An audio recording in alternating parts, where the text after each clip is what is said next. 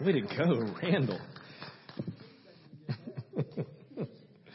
All right. Well, good morning, everybody. Hey, so as we dive in this morning, let's do a quick catch you up. We are in the season of talking about this journey that we're on with God. That's why we have the compass behind us, and each week's kind of its own unique expression. So the last few weeks, we connected these messages together as we talked about the journey that we're on. And so a couple of weeks ago, we talked about this journey as a race, right? We looked at 1 Corinthians chapter 9, and Paul comes to and says, hey, I want you to run the race as if you're trying to win the prize, right?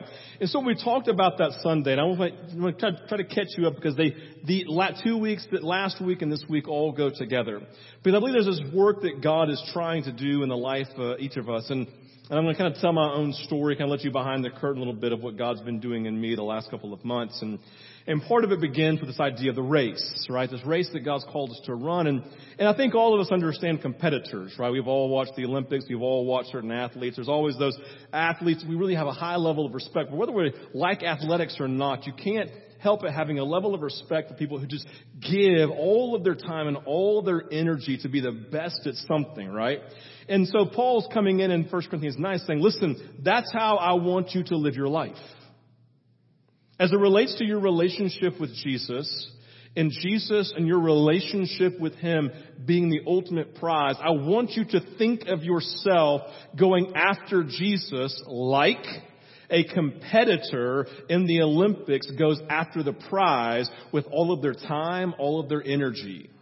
And so when we do this, it begins to change the way that we think about our spiritual life, because there's a lot of energy and fervor. And the idea for the Lord is like, He's not saying, I want you to work harder and try harder. That's not what He's getting. He says, listen, what He's saying is when you see the prize and the value of it, your response is going to be, I want to go after that. And so the idea is that we want to be a people who see such a value in the prize of Jesus that we just feel compelled, right? Everything inside of us says, I want that every single day. Because what we said last week is that place with Jesus and that relationship with Him is found in the journey to the secret place.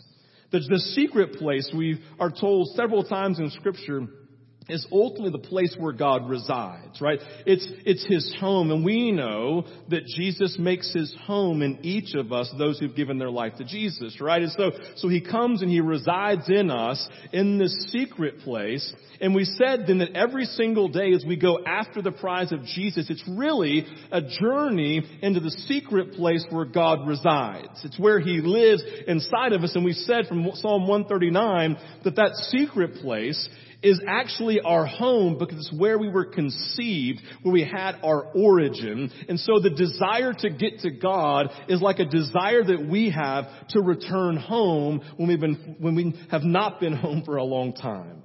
You know that phrase, like, I want to return home. And you understand that because there's something inside of you. It's like, yes, when I get home, there's just this place of peace, a place of rest. I can't quite explain it. And I'm saying, man, that desire inside of you for peace and for rest and a place of just is ultimately the place that God's placed in you with a desire to be near Him, to be with Him in the secret place. It's your journey home. So our prize then is the secret place with God, the place where He resides, the place that He dwells.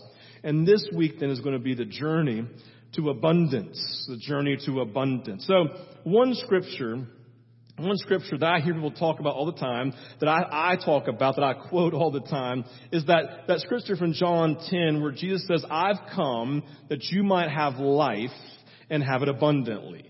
Right? That's one of those phrases, one of those scriptures we all love because Jesus makes the promise and says, listen, I've designed you, I've created you. In fact, I've prepared you. I've made a way for each of you to have life and to have it abundantly. And we recognize, abundance is a really great word. Like we think about abundance and kind of biblically speaking what it means something that exceeds expectations, right? Something that exceeds expectations. Something that's beyond, right? Beyond our normal. In fact, if you kind of look at it, it means like a super abundance. It's really bad to kind of use the word to define the word, but I say super abundance and you know what I mean, right? You know what I mean. Like when it talks about a life abundance, like a super abundance. And there's not one single person in here who would say, I don't really want abundance. Right? Like each of us have a desire and probably a longing, that place in us that literally is like, no, I would love to have exceedingly more. I would love to have the superabundance that Jesus promises. And so I think as even we begin this journey into abundance, I just want you to think about for a second, like, man, superabundance. A life that exceeds expectations, that's far above and beyond anything I could ever dream or imagine. Because the opposite of a life of abundance is what I would call a life of scarcity. A life of scarcity, right? It's like a lack of something we don't quite have in fullness. Like it's less than full, right? In fact, scarcity means we have a lack of something.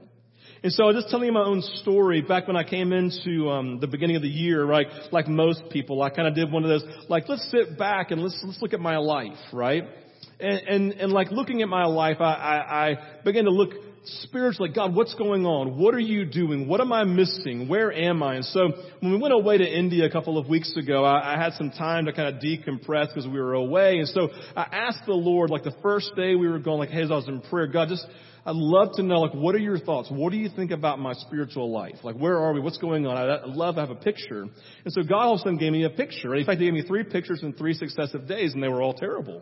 And so the first day I had this picture, and I'm like at ground level in a room, and the room is like dark, it's dusty, there's no light, there's one chair in it, and there's a broom, and I recognized like this picture was like a picture of like something being desolate. And I'm like, that's awesome, God, thank you, right? So I said the next day, maybe I can get a better picture the second day. So I come in, second day I have a picture, and like I see like dead coral. That's awesome. Thanks, Jesus, using the word dead to describe my spiritual life with you. That's awesome. Appreciate that, right? And so we're kind of see this trend here. So I get to the third day, and the third day I have this literally, I'm in prayer like, God, you've given these 2 pictures, desolation and death. This is awesome. What's the third picture? It's got to be great too. And so I see this. I'm standing in a forest, and I look down. I see dead leaves laying on the ground, right?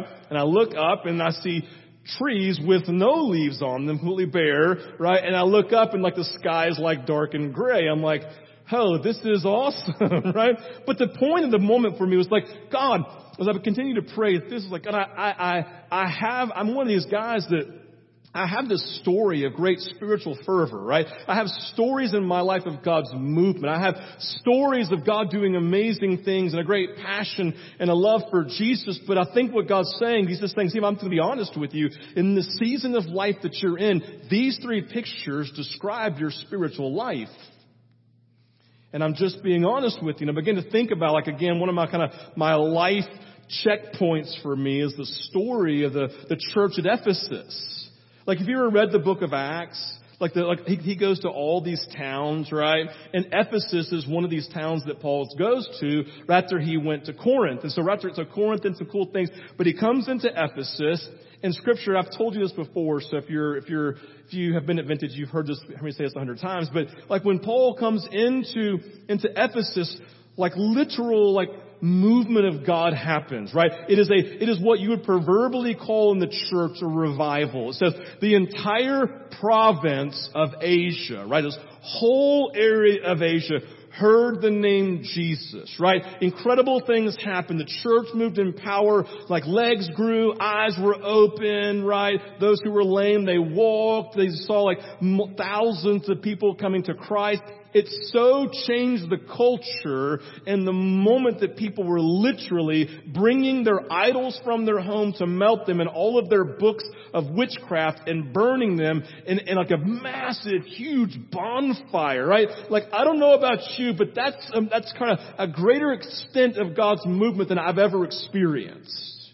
Like, they had a great story to tell, like the things you want from God, right? The movements you pray for, the things you've interceded for like 20 years of God's movement, like God did those things in Ephesus. And you go all the way to the book of Revelation, and God says to the church at Ephesus, and I'm going to paraphrase here, He says, hey, you've seen great things. In fact, you're still doing great things. You're renouncing these things of the enemy. You're helping out these people over here. But one thing I'll hold against you. You have lost your first love. Stop and do what you did before. And so when I took that and I applied it to my 3 pictures, like in the 3 pictures, God began to speak while I was away and just said, Steve, the great thing about a room is that you can clean it up and you can get it pretty and nice. Coral, over time, it comes back to life, and spring always breaks into winter. This is this work that God is doing in my own spiritual life of recognizing, like, Steve, you're doing lots of good things. You have lots of urgency, lots of energy that you're putting forth. But one thing, you've lost the spiritual fervency. You've lost your passion. You've lost your love. You've lost this depth of reality that you know is capable of being had. And I cannot wait for you to return to that place. And I can't wait to go there with you. So this is the journey that we're on. So we talk about the race. We talk about the secret place. We talk about the journey to abundance this morning. What I want you to hear me say is this. Everything in the world is pressing against you living a living, active spiritual life in the secret place with Jesus. Because the reality is that our journey into the secret place is what God's been speaking. He's saying, Scott, Steve, you're living in this place of scarcity. But I want you to know the only thing I have for you is abundance. The only thing that I have for you is abundance. And so this morning we want to dive into this picture of abundance here from John chapter 10. And to do that, you know from Scripture that it's not ever healthy to look at one Scripture, like one verse from Scripture. It's not unhealthy. We don't get to base everything around one Scripture. You have to kind of put a context around it. So here's what I'm going to ask you to do this week. Number one, I'm going to look at 3 or 4 verses this morning from chapter 10 of John. This is what I'm asking. Listen, pay attention. I'm asking that each of you would go and spend some time in John chapter 10 this week. Okay? It's a real easy chapter to read because Jesus is kind of saying, hey, I'm the good shepherd and you can hear my voice and it's going to be awesome together. That's all it's saying, right? I'm the good shepherd, my sheep know my voice, and it's going to be great together. It's Him fighting for us, Him moving on our behalf. And so if you've not read your Bible this week or the past couple of weeks, would you just start again? Literally, I'll even give you the rest of the day. Start tomorrow. Go read John chapter 10. It's going to take you a total of 10 minutes. Like, I don't care if you read it in the bathroom. I'm just saying, guys, right? Take your Bible and read John chapter 10. Take some time and let God speak this week. And I'm going to give you some nuggets this morning to launch from into John chapter 10. So let's all read together, starting in verse 7. You can follow along on the screen. So, Jesus again said to them, truly, truly, I say to you, I am the door of the sheep. He's already kind of stated this in the first 6 verses, right? So if Jesus says something more than once in several verses, it's a really big deal, right? So Jesus said, truly, truly, got to say it again. I say to you, I am the door of the sheep. All who came before me, are thieves and robbers, but the sheep did not listen to them. I am the door. He said it again, right? I am the door. If anyone enters by me, he will be saved and will go in and out and find pasture. The thief comes only to steal and to kill and destroy. I came that we may have life and have it abundantly. So let's dive in this morning, starting in verse 7. Jesus said again, very, very truly, I tell you, I am the door. Truly, truly, I tell you, I am the door for the sheep. Your Bible might say gate. They're the same thing, right? They're both doors. In this analogy, Jesus is making it clear that He, in the context of abundance, in the context of your life, right? Having abundance, seeking abundance, receiving abundance, that Jesus is the only way to God and the only way to abundance. Nothing and no one else leads to the life that God has for His people. Hear that again. Nothing and no one else in life can lead you to the abundance that God has for you. So simple point. The starting point of this journey into abundance is this. Abundance is found in Jesus. Now here's the deal. If you've grown up around church, I just said that. You're like, got that. Keep on going. What's the next thing, Steve? Right? Because you look at that and go, I already know that. That's not rocket science, Steve. Like church tells me always, Jesus is the most important. I know that, but my question for you is, when you heard that, what welled up inside of you? Was it a pride, like I already know that? Or was it a humility of saying yes, because that is true every day, because there are so many things trying to be Jesus other than Jesus in my life?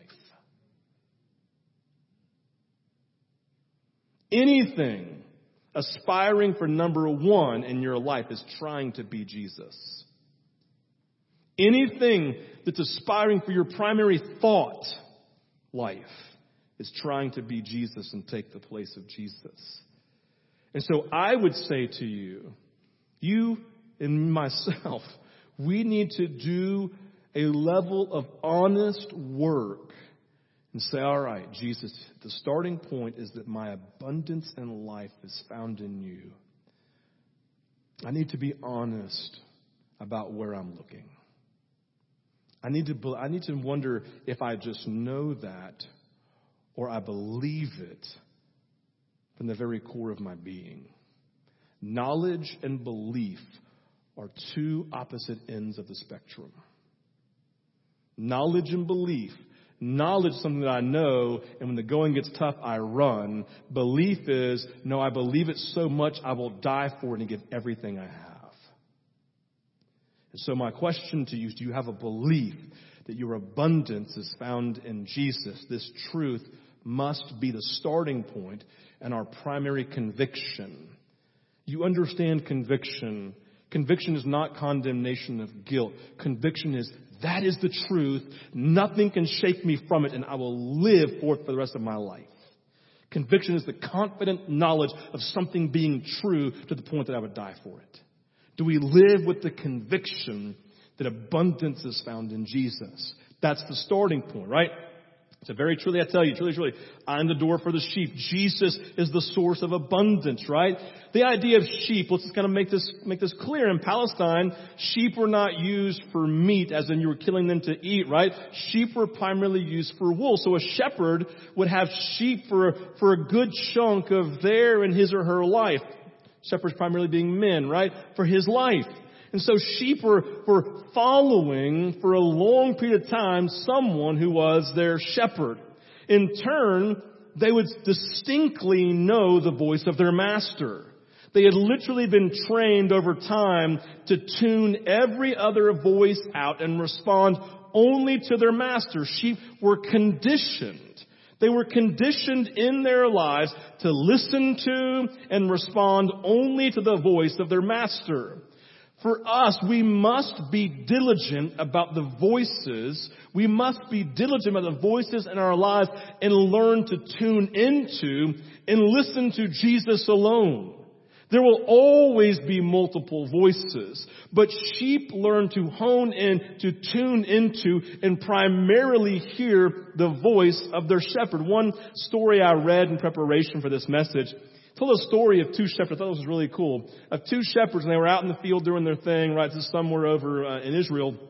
And the writer said, I was watching as these shepherds, they went into like a cave when the storm came. So one of those big storms. And so they go into, obviously it's a big cave. They go into their cave, and all of a sudden, all of their sheep, which had been separated, are now intermingling together, right? And doing their thing. And the writer was like, oh my gosh, this is a little scary, because like whose sheep is whose? They look pretty much the same, right? What do you do, right? And so one shepherd, he kind of walked off to the side and he started doing a sheep call. I have no idea what it was, right? Something, right? In the moment, right? And all of a sudden, half of the sheep went, and just like magnetized to him, right? And all of a sudden they're just all around him. There are now two groups. Why? Because the sheep had so tuned their ear to the shepherd that in the middle of all the chaos of these sheep who were not their family, all of a sudden, and they automatically go over and they're with the shepherd. There's something powerful about being sheep who tune into the voice of the master, who tune into the voice of the shepherd. Sheep know their shepherd's voice. And so our journey, right, our journey to the secret place, our journey to abundance, hear this, It is always and first and primarily a journey of learning to hear God's voice and making time and space to make that happen. Jesus, He is the starting point, right? Our abundance is found in Him. And then in the context of this message, of this journey over to abundance, begins with being a people who've cultivated hearing the voice of the Lord, and all the other distractions have gone away. Which leads to verse 8, says, all who came before me are thieves and robbers, but the sheep did not listen to them. Again, we're talking about the nature of the sheep. According to the great historian Josephus, the great Jewish historian Josephus, there were, as he called it, 10,000 disorders in Judea. 10,000 disorders in Judea. And what he meant is that there were people who were trying to be Messiah-esque. 10,000 people who came and says, no, follow me. I will lead you. I will be the one who will conquer Rome. Like, I am the Messiah. I am the Jesus figure. 10,000 disorders. And so what Jesus is coming and saying in the moment, he's saying, each of these men had followers who ultimately believed that freedom and breakthrough is found in people following them. But Jesus says, here, his sheep did not listen. His sheep did not listen. The question we have to continually be asking ourselves is this: who do we listen to? Like, who do you listen to? What voice is the primary voice that you're listening to every single day? Are you listening to the voice of Jesus? Are you aware of the shepherd calling you? Because his voice always leads to abundance. But the other voice over here, right? These 10,000 disorders, doesn't it speak to the disorder we feel in our life that leads us to places of scarcity? That leads us to places of thinking we don't have, we're lacking, we need more, something's missing? What's the language that we use? And Jesus is coming in the moment saying, man, all who came before me, man, they're all thieves. All of these voices, they come to steal, they come to kill, they come to destroy, right? But my sheep, they have tuned their voice, they've turned their ears to hear me. Listen, we may not be giving ourselves to a specific madman claiming to be the Savior of the world. I hope that you are not doing that, right? But however, we are confronted with hundreds, if not thousands of voices every day that are attempting to distract us from seeing and hearing Jesus. Voices that may be so subtle, right? But over time they wreak havoc on our ability to see, hear, and experience the fullness of Jesus in our lives. We have all of these personal temptations. Like, that's the story of this here in this season, right? The story of like me being so busy getting caught up in life that I've literally gotten to a place that God's showing me a picture of 3 pictures of desolation, of distraction, right? All of these things and saying, Steve, like, you gotta turn. Whatever's the temptation in the context of our life, things we wrestle with that claim to bring us satisfaction if we just give ourselves to it, right? What did you give yourself to this week to escape from your reality because it was just too much? What was your escape? And if it was other than Jesus, it's dangerously close to being an idol if it's not already. Whatever we give ourselves to as an escape, whether it's work, whether it's play, whether it's something that's sinful, whatever it may be, whatever we give ourselves to that takes the place of God for our escape, that's dangerous. It leads us to places of scarcity in the context of our lives. We have the voice of the American dream saying, if you just get this, then you will be happy. If you just get this, if you just get to retirement, then you can rest.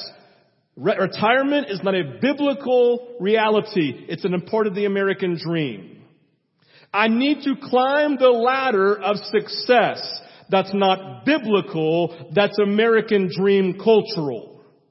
What is it in the context of our lives of more stuff? I look at somebody and if I could just have that, then I would be happy. Let me tell you a story from this weekend. So Anna Catherine's on a fishing team, right?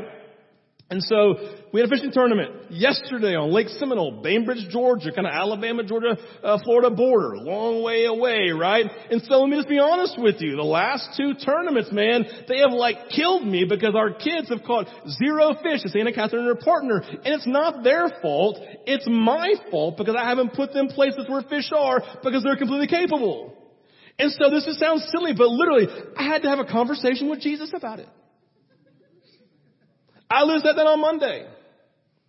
I went fishing with my dad I sat down a little on Tuesday. I went fishing on Monday on my day off. My dad and I left here Sunday after youth, drove all the way down, fished all day Monday. We caught like barely anything.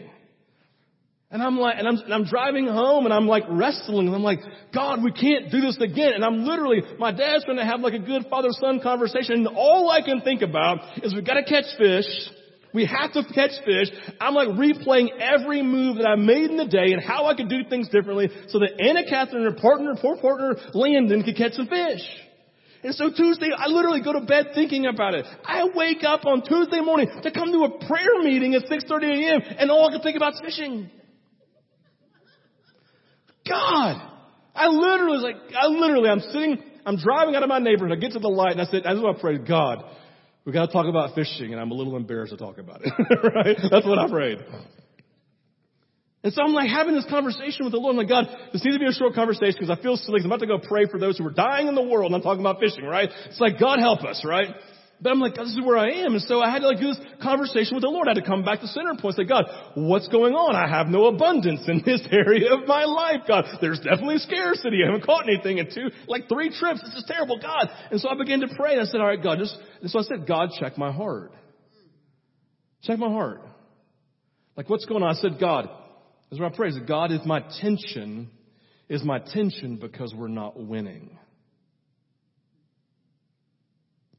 And so I'm like, I checked my heart with the Lord, and it wasn't. I didn't care if we won or not, right? Like don't get me wrong, I'd like to win, okay? But I mean, like we didn't have to win.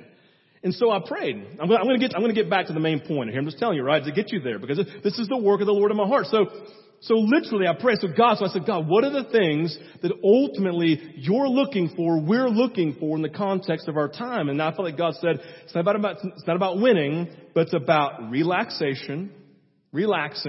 It's about joy, and it's about having fun. And I qualified, said, Lord, I just want you to know it's more fun when we're catching fish. I'm just saying, right? Right, AK? Absolutely. And so we go yesterday. Now, mind you, when I'd gone in practice, we had caught 2 fish that we could keep for our tournament. You can have 5 fish. You know how many fish we caught yesterday? We caught 5. Right? Like I'm literally, like Anna Catherine doesn't even know, but the whole time, like Anna Catherine caught 4, I'm just saying, right, out of the 5, right? And so it's like this thing, right? She catches 4 out of the 5, and so I'm sitting there, God, man, this is so good, like we're having fun. It is relaxing. AK can tell you I'm not relaxed sometimes when we're on the boat, or a lot of the time, I'm stressed. She's like, just chill out, Dad, right? Like we're having fun, and there's this level of joy, we're enjoying one another, and it's a lot of fun, right? We get back to the weigh-in, we weigh our 5 fish, and they weigh over 8 pounds, and I'm like, yay, right? Well, my buddy comes up. He weighs in 18 pounds. What did my heart do? That wasn't enough, God. My heart says, I want more. Rather than thanking God that He had produced joy, right? And fun in the moment. And we were okay not winning. I came back and I had to say, God, my heart is not satisfied. It's a place of scarcity because I am not celebrating that you actually moved. I'm looking for more. That's the danger of us in the context of our culture, right? The American dream, this idea of our life, we're always looking for more. And it steals from us. God's coming in the moment, right? Saying, all of these things, they're thieves and robbers. You just need to listen to me, right? It's this beautiful reality, this work that God can do in us. We have voices in the news, the media. What do they tell us? Everything's wrong. Everyone else is wrong. And we live in this place of utmost division where we feel like people with different political views than ours are our enemy, forgetting Jesus says, love your enemies. Walk the extra mile. Show compassion. There is no Jesus in the context of our politics because we are more cultural than we are Christian. And that should convict us dramatically. If you watch media and all you do is get frustrated, you get angry, you have a lack of peace, and you live in this place and you find yourself being argumentative and wanting to make your point and wanting to be heard, there's a level of health in that of making ourselves known, but there's a high level of unhealth. What are we going to do? Is it stealing us and bringing us to a place of scarcity, or do you live in abundance in those things?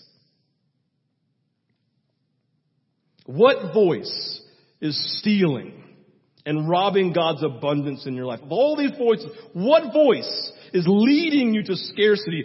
Who or what are you listening to? What is the primary voice in your head? Listen, if you want to have success in getting to the place of abundance in your journey to abundance, you better sit down long enough to be honest with yourself and with God about the voices that you're listening to, just like I did about fishing. That was a stupid, silly story, wasn't it? Like, can you believe I spent time before a prayer meeting praying about bass fishing? That's crazy. But it showed my heart. There was something not right. There was a place of scarcity, a lack of abundance, a lack of joy, a lack of the fruit of God. I had to name it before I could move forward from it. So in this, right, we have to name it. What is it? Fear? Is it pleasure? Is it rejection? Is it busyness? What is it? We have to name it, right? That's what Jesus is making his point here. All who came before me, they were trying to thieve and rob you, but sheep do not listen to them. And then Jesus says, because I am the door. If anyone enters by me, he or she will be saved and will go in and out and find pasture. So Jesus again, right, restates the phrase, I am the door, I am the gate. Listen, do you know why he says it? Because we're so stubborn that we don't do a good job of listening. He says things over and over and over again because we are not good at getting them. So here's the point. You're like, I have a hard time really grabbing hold of this reality of Jesus being the door and really going through. That's great because everybody else does too. That's why I said it more than once. We're all in the same boat. We're all really bad at this, right? So I'm the door from verse 7. This actual phrase, I am the door and he will go in and out and find pasture, is actually a well-known Jewish phrase which spoke of entering and exiting a country during times of peace when the borders were secure and safe. Back in the day, you didn't have these marauders and like pirates, whatever it is, coming in. Like not pirates, that's why I know that's on the ocean. But you know what I'm getting at. These people who are like villains, I don't know, whatever you call them, right? There's other words there. But you have these like people coming in, they would come and someone would try to cross the border and they would steal from them. They would beat them, whatever it may be. And so what he's saying is, no. Because of the work that Jesus has done with the door, it is actually safe passage. You can go, exhale, and you can go in and out of the country, right? You can go into and out of, feel secure, feel safe, and to be at peace. And so what Jesus is saying is like, listen, because I am the door, as you go into the secret place and come out of the secret place, it's always going to be safe and secure because I'm going to be with you. I'm going to guard you. I'm going to be with you and protect you. It's going to be okay because I am the shepherd. It's important language saying to those who understood it, like, oh my gosh, he's saying in the context of the border of my life, Jesus is safe. Jesus is secure. And in the context of my life, right, I will be saved. The beautiful, interesting thing about our salvation is salvation has a starting point. It's the moment that you give your life to Jesus, right? But then your salvation continues to occur every day. And the reason's really simple. So I am a sheep. I all of a sudden now entered into the gate and now have a good shepherd, right? Sheep are dumb. They really are. That's the history of them, right? They're not smart. They're still not smart. Okay? And so to sheep who are not smart, I think it's really interesting because he's talking to the Pharisees, basically calling them sheep and calling them not smart, and they thought they were really smart. It's really great, right? But the idea of this, right, he's saying, no, sheep, and you know how they work? If they see a ledge and sheep one says, let's go run up the edge, like, that's a great idea. Boom, and they'll run off, right? And the sheep goes, stop them. Hey, whoa, right? So Jesus did that, the initial point of salvation. But do you know that sheep every day will find another ledge to run off of? Do you know anybody like that? They live looking for ledges to run off of, and you're like, oh my gosh, stop. You're praying for them right now because they're ledge runner towards, right? So you get this reality going on, and Jesus is saving us every day. He's saving you from yourself every day. He's saving you from the voices every day if we will listen. The idea we have to come into, right? This is the idea. They needed a shepherd. We need a shepherd. And so verse 10 says, the thief comes only to steal and kill and destroy. I came that they may have life and have it abundantly. In our day, listen, unfortunately, we've reduced the idea of the thief to mean the devil, right? And it is true. He is our enemy and he has come to steal and to kill and destroy. However, the language of this verse would argue that anything in our life that leads us away from God's best in our life is a thief. Maybe it's sourced in actually the enemy, right? But anything in our life that leads us away from God's best in our life is a thief, whether it's people, ideologies, temptations, fears, etc. The voices, they lead us to a place of scarcity. This is the place that we think we don't have enough. We will never have enough. That breakthrough and salvation and healing and peace, that they belong to someone else but not to us. Is that how you feel? Is it easy for you to believe for all of those things for somebody else, but you can't believe them for yourself? Because we've embraced over years this idea of scarcity. It's like, that's great for you, but for me, I'm just going to live in this place of a desolate room, of a dead coral reef, and a winter leafless tree area. Do we live there? The thief came to steal and to kill and destroy. But therefore, in this place, right, we have to stop. We have to be honest with ourselves. But that's the place to begin. We have to be honest about where I am with Jesus. We have to be honest with the scarcity. Am I living in scarcity or with abundance? Am I living in scarcity? Do I believe in something less than the fullness? Am I believing that these things aren't going to happen? Did something happen in my life? God didn't answer a prayer. God didn't move the way I thought he would move. This atrocity happened in my life. And in that moment, we believed scarcity was ours forever. And not believing in abundance. The place we have to begin, again, is just stopping and being honest with ourselves and with God. Am I living in scarcity or with the abundance that Jesus is naming in second half of verse 10? Abundance is not speaking about the things that we need more of in the physical realm. Right? We're not talking about cars and homes and money and power and success. I'm not talking about any of those things, right? Jesus instead is speaking about the eternal traits that bring ultimate freedom in our lives. He's talking about abundance specifically of the fruit of the Holy Spirit in our lives.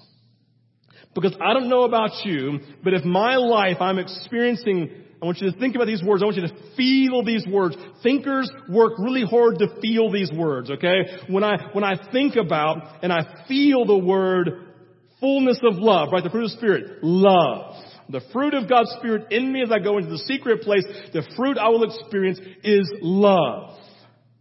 That's powerful. I think about I'm living in joy. Peace overwhelms every single moment of my life, and patience and kindness flowing from me, and goodness and gentleness in my marriage and parenting, faithfulness and self-control in life, right? What happens when these things define our lives? What does it feel like? Abundance. It feels like we're actually truly living. Because no matter what happens, no matter the circumstances, if I tell you in the midst of all the difficulties, you will experience an abundance of love and of joy and of peace and of patience and of kindness on down the line, what will you say?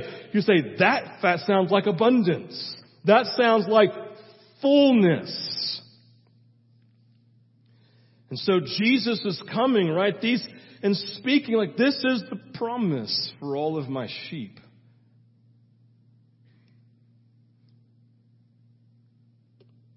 He's speaking about a deep confidence that defines our spiritual life. A confidence that God is truly our good shepherd. He's a good and loving Father who guards and protects us as we go in and out of pasture, in and out of every day of our lives. So the journey is a race. We're racing to the secret place. In the secret place, He has abundance. Our takeaways this morning, they're on the screen. Takeaway number 1 is we have to be honest, like I was about your sense of scarcity or abundance. It begins by being honest. Right? Where are you with this promise today? And here's the thing, you just need to be honest, saying, God, I'm actually really frustrated. I thought this and this happened. Right? I'm in this place and I got myself there. You got to help me get out. Whatever it is, you have to be honest about where you are in the sense of scarcity or abundance. Number 2, abundance you have to be convicted by begins and ends with Jesus. He is the only source of eternal abundance.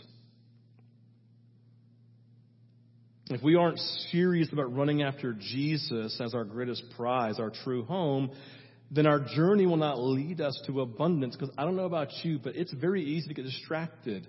A runner has to stay focused. An athlete has to stay focused to run. It's never easy. It's never easy. Right? He's our destination. Number 3, many voices have come to steal us away. Be diligent about the voices in your head and tune into Jesus. In time, His voice will become most clear. I want you to hear this. In the context of our life about being honest with scarcity and abundance, now I want you all to hear this. Many times, you will come face to face with things that are just too much for you to handle alone. Like you and Jesus, to be honest with you, will not be enough. Because the greater your scarcity, usually, the greater the tension. The greater the turmoil. The greater the hurt. And the thing is, me and Jesus, that's why, all the time I'm sending people, right? Say, listen, I love you, I'm praying for you, but you've got to sit down with a counselor. Because their job literally has been trained to lead people to understand how they got to a place, how to handle these things so they can move forward. Some of you need to go come to the night of healing prayer for inner healing. Just pray that God begin to work on your emotions. And the idea about a journey is this. Hear this. You use the word journey because sometimes, in fact, most of the time I've experienced that journey is not a miracle of going from scarcity to abundance. It's usually healing, which happens over the process of time. Why do you think that your wounds that you have on your body that scar up and they take time to heal? Why? Because God is making a point that things that even scar you in your spirit and scar your soul, just like in the physical, take time to journey through to get to the point of healing so that you can move forward in it. So we begin with being honest. We begin by saying it's too much. We begin by getting people around us who can help us, who can pray with us, who can process with us, right? And then number 4, we have to clearly define abundance in your life. Know what it is and know what it isn't.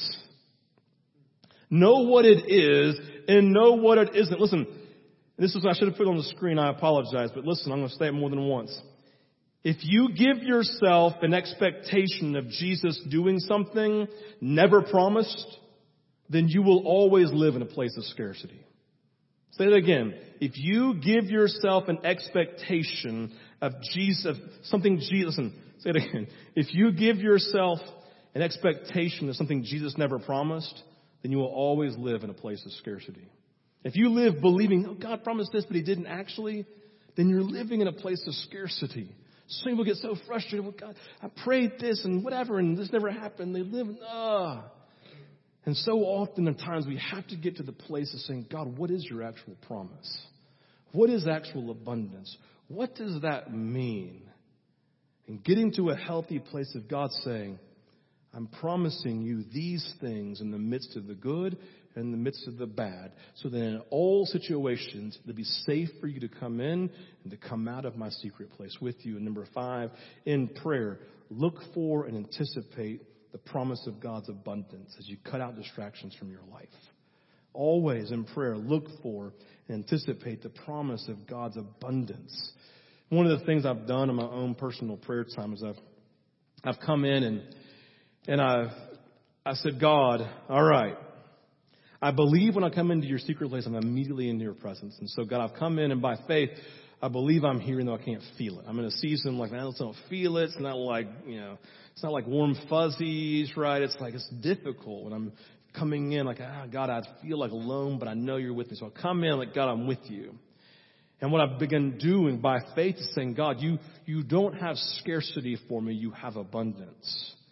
Because what happens so often is I come into God's presence believing scarcity rather than trusting by faith that God has abundance. So I've come and said, God, I've believed for scarcity, but I know that you've promised abundance. And so, God, I'm going to speak abundance. I literally come in and say, God, I thank you for your presence. I'm with you, and I'm believing you for abundance. God, I just receive your love. Even though I can't feel it, I receive your joy. And I'm asking, God, that you would help me, God, to begin to flesh this out so it becomes my greatest conviction. All I'm getting at is that I come into the presence of the Lord and say, God, you've promised this, and I desire to receive that. Help me. And I've taken time to process through these realities of scarcity, saying, God, these are broken areas, and I'm asking for your grace to help, to work on, and to move from it to this place of abundance. So this morning, we're going to come into a time of prayer. Let's invite Aaron to come up and lead us. And the idea this morning is I just want you to, again, these things we've named, I just want you to begin just be honest about your scarcity and abundance, and be honest about your conviction, right, of God as Jesus is the source that leads us to the abundance that God has for us. Is that the conviction you live by? I want you to begin to name the voices that you're hearing, that you're listening to. I want you to begin to be honest about the journey that you're on. So, Father, we just ask this morning as we come into this time of ministry, I pray, Jesus, I pray for salvation again today, Lord, that you would, as a good shepherd, you would save us again. That you would save us from scarcity. You'd save us from these broken places. You would save us from the lies we've bought into. You would save us from these voices that we've listened to and grabbed hold of. Today, Jesus, that we would listen to you and that, God, we would hear your voice. And I pray, Father, just really simply, you'd make us great at turning from the other voices and turning directly to you. And I pray, Father, you would help us to see today, God, the things that we're believing that are scarcity. And I pray, God, that you would help us to talk to other people, to connect with, and to get help as we continue this journey to abundance that you have for us. Father, we love you.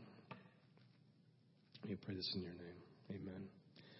This morning, as we come into our ministry time, as we always do, offering baskets available here just for you just to worship through any tithes or offerings that you're bringing. We have communion available every week. And the reason we have that here is because we believe that God saved us once, and we believe that he's saving us again. It's a reality check for us that God is still moving in power today to bring us into the secret place and to bring breakthrough and salvation. We have ministry teams on both sides, and our ministry teams are present very simply just to pray for you for any kind of breakthrough in your life. Whatever you're asking God to do, whatever you need him to do in an area of scarcity to move towards abundance, they would just love to pray for you, to seek God on your behalf. Basically, it's like a family member coming alongside. It's like they're going to walk with you into God's presence. So you respond as the Lord leads. Take some time and process these things. I'll come back up in about 5 minutes and close this out. But you respond as the Lord leads.